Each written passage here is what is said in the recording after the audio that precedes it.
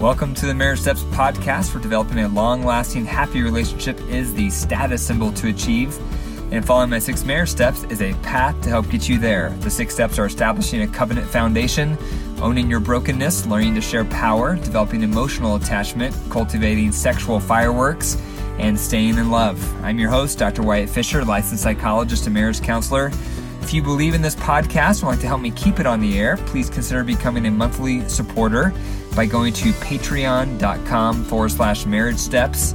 That's patreon.com/marriage steps.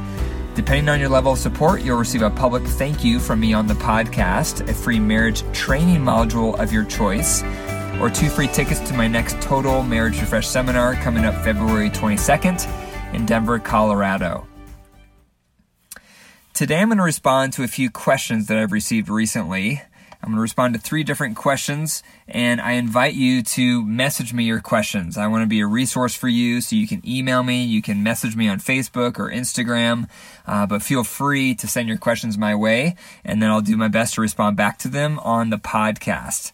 So when I respond back to these questions, I always like to remove the actual names and locations of the people to protect your confidentiality, to protect your identity. So I make up the names, and so if you do send me a message, I'm not going to reveal your actual name on the podcast. So here's question number 1. How do you propose getting along with your in-laws who clearly don't like you?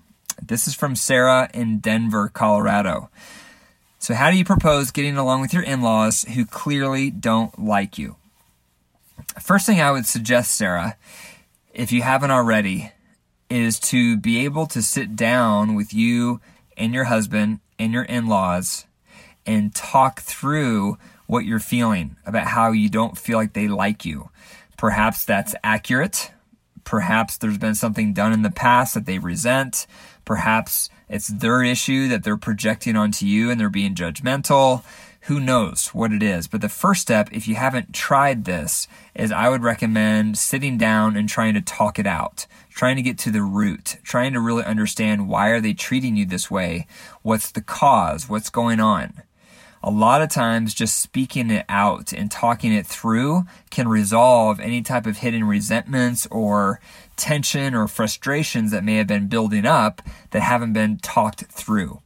So that's step number 1.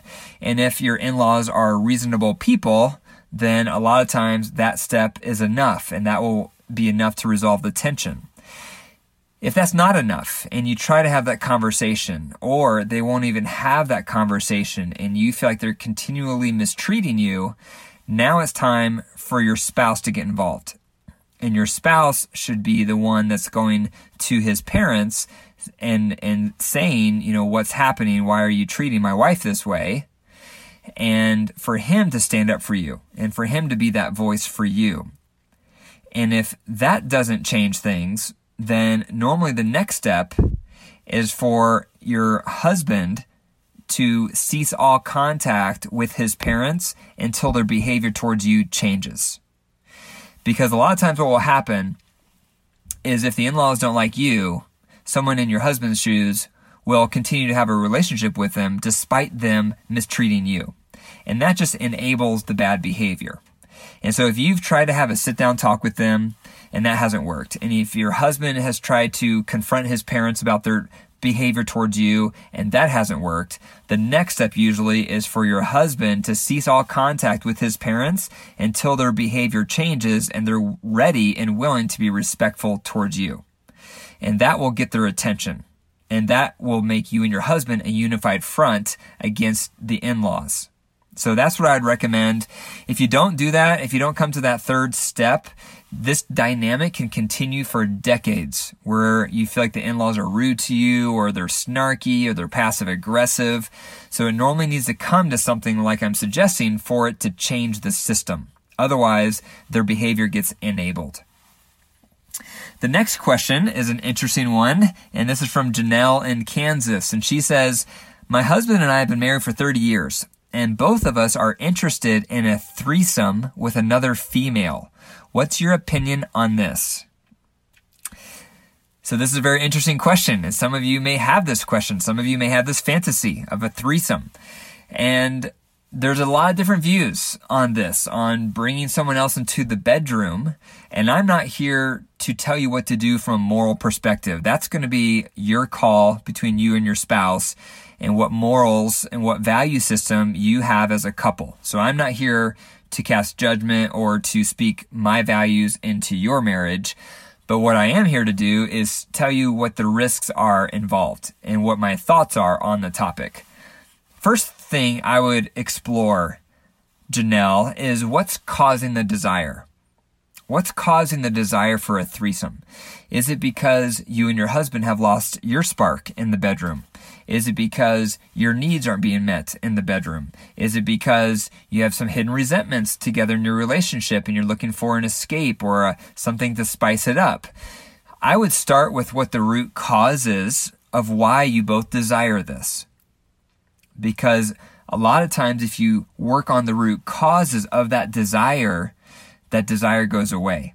So perhaps it's just a matter of you and your husband working on your sexual relationship in your bedroom and making that more exciting, having more variety around that, making that more pleasurable for both of you.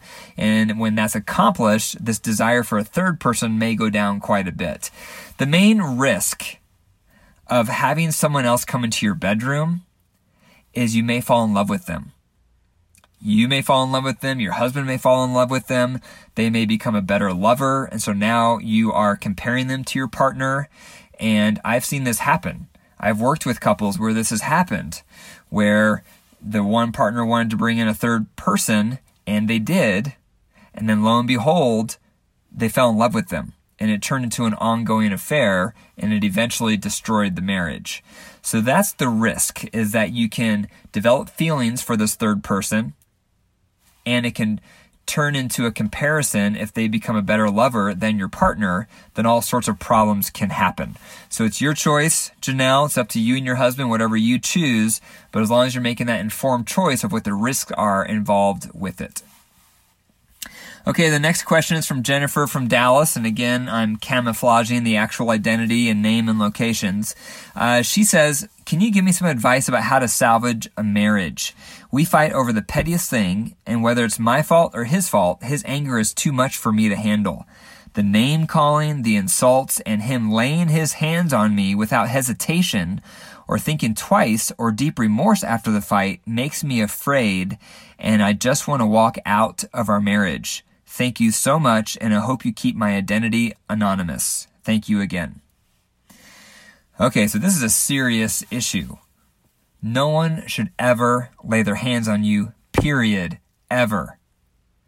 And if that's happening in your conflicts or for any reason in your marriage, if one partner is becoming physically abusive, there needs to be a restraining order and a separation.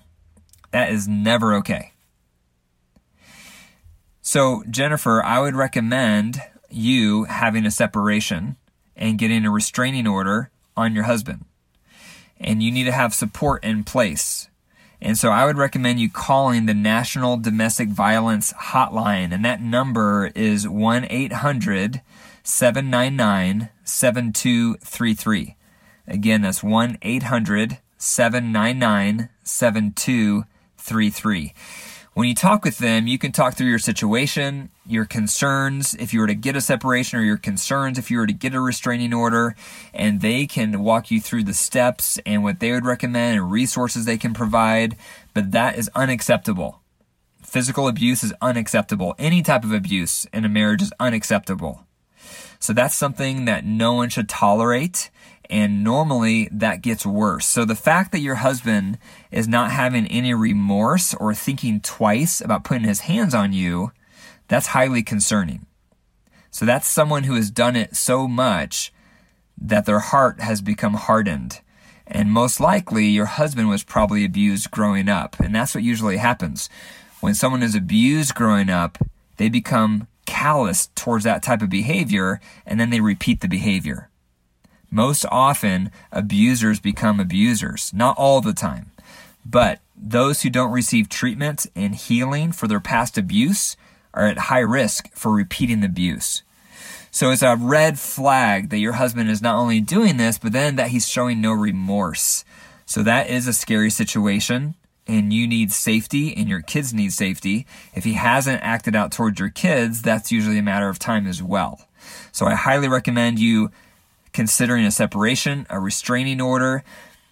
If those two things are in place and your husband cares about you and cares about keeping the family together, the ideal response from him would be to do whatever it takes to heal his pattern of behavior. So that's going to require anger management classes, treatment around his abusive tendency, anything and everything that he can do to show you he's working on those issues.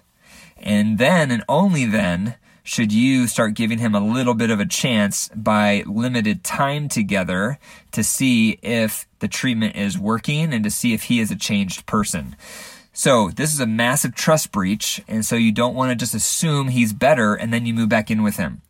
So even if you have that restraining order, you have that separation, and he's receiving treatment, the rebuilding of trust needs to go very slow. So you would slowly let him back into your life at that point, if you even choose to, if he's seeming to be sincere and doing all he can to repair the damage that he's done. So you want to slowly give him chances to rebuild that trust if he's earning it. But again, that number is 800-799-7233, and I highly recommend that you call that, Jennifer. Thank you for listening to the Marriage Steps podcast. If you enjoyed the episode today, please subscribe, click the 5 stars, leave a review, and tell your family and friends about it. For more marriage resources, go to my website, drwyattfisher.com. That's drwyattfisher.com. And be sure to follow me at facebook.com/Dr. Wyatt Fisher or on Instagram at Dr. Wyatt Fisher. Also, if this podcast has made a positive impact on you and your marriage, please let me know. My phone or my email is info@drwyattfisher.com.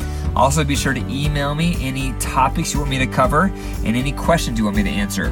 And remember, your marriage is alive. If you care for it, it will thrive. And if you don't, it will die. The choice is up to you. Take care.